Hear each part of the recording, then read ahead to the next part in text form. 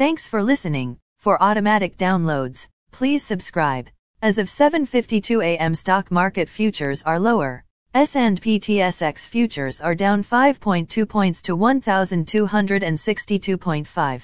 S&P 500 futures are down 20 points to 4,275.75. Nasdaq are down 68 points to 13,467.75. VIX futures are up 0.24 points to 27.5. Overnight, the Nikkei 225 in Japan was up 109.33 points to 26,700.11. The China CSI 300 was down 30.79 points to 3,784.12. The DAX in Germany is up 141.07 points to 14,066.31.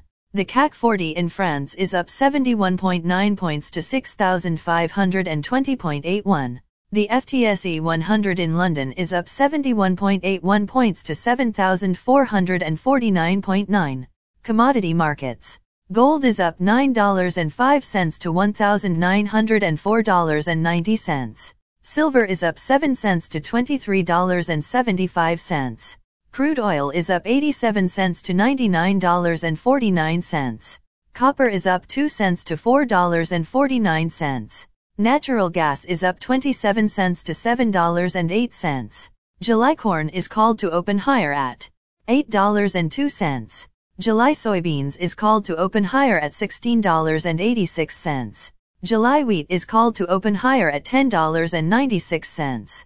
The Canadian dollar is 1.2752. Highlights of today's news.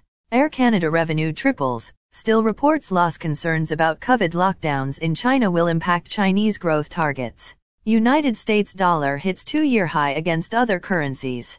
European Union to release 6th set of sanctions on Russia soon. United Nations expect 8.3 million people to leave Ukraine. Again, thanks for listening. For automatic downloads, please subscribe on a podcast app or platform.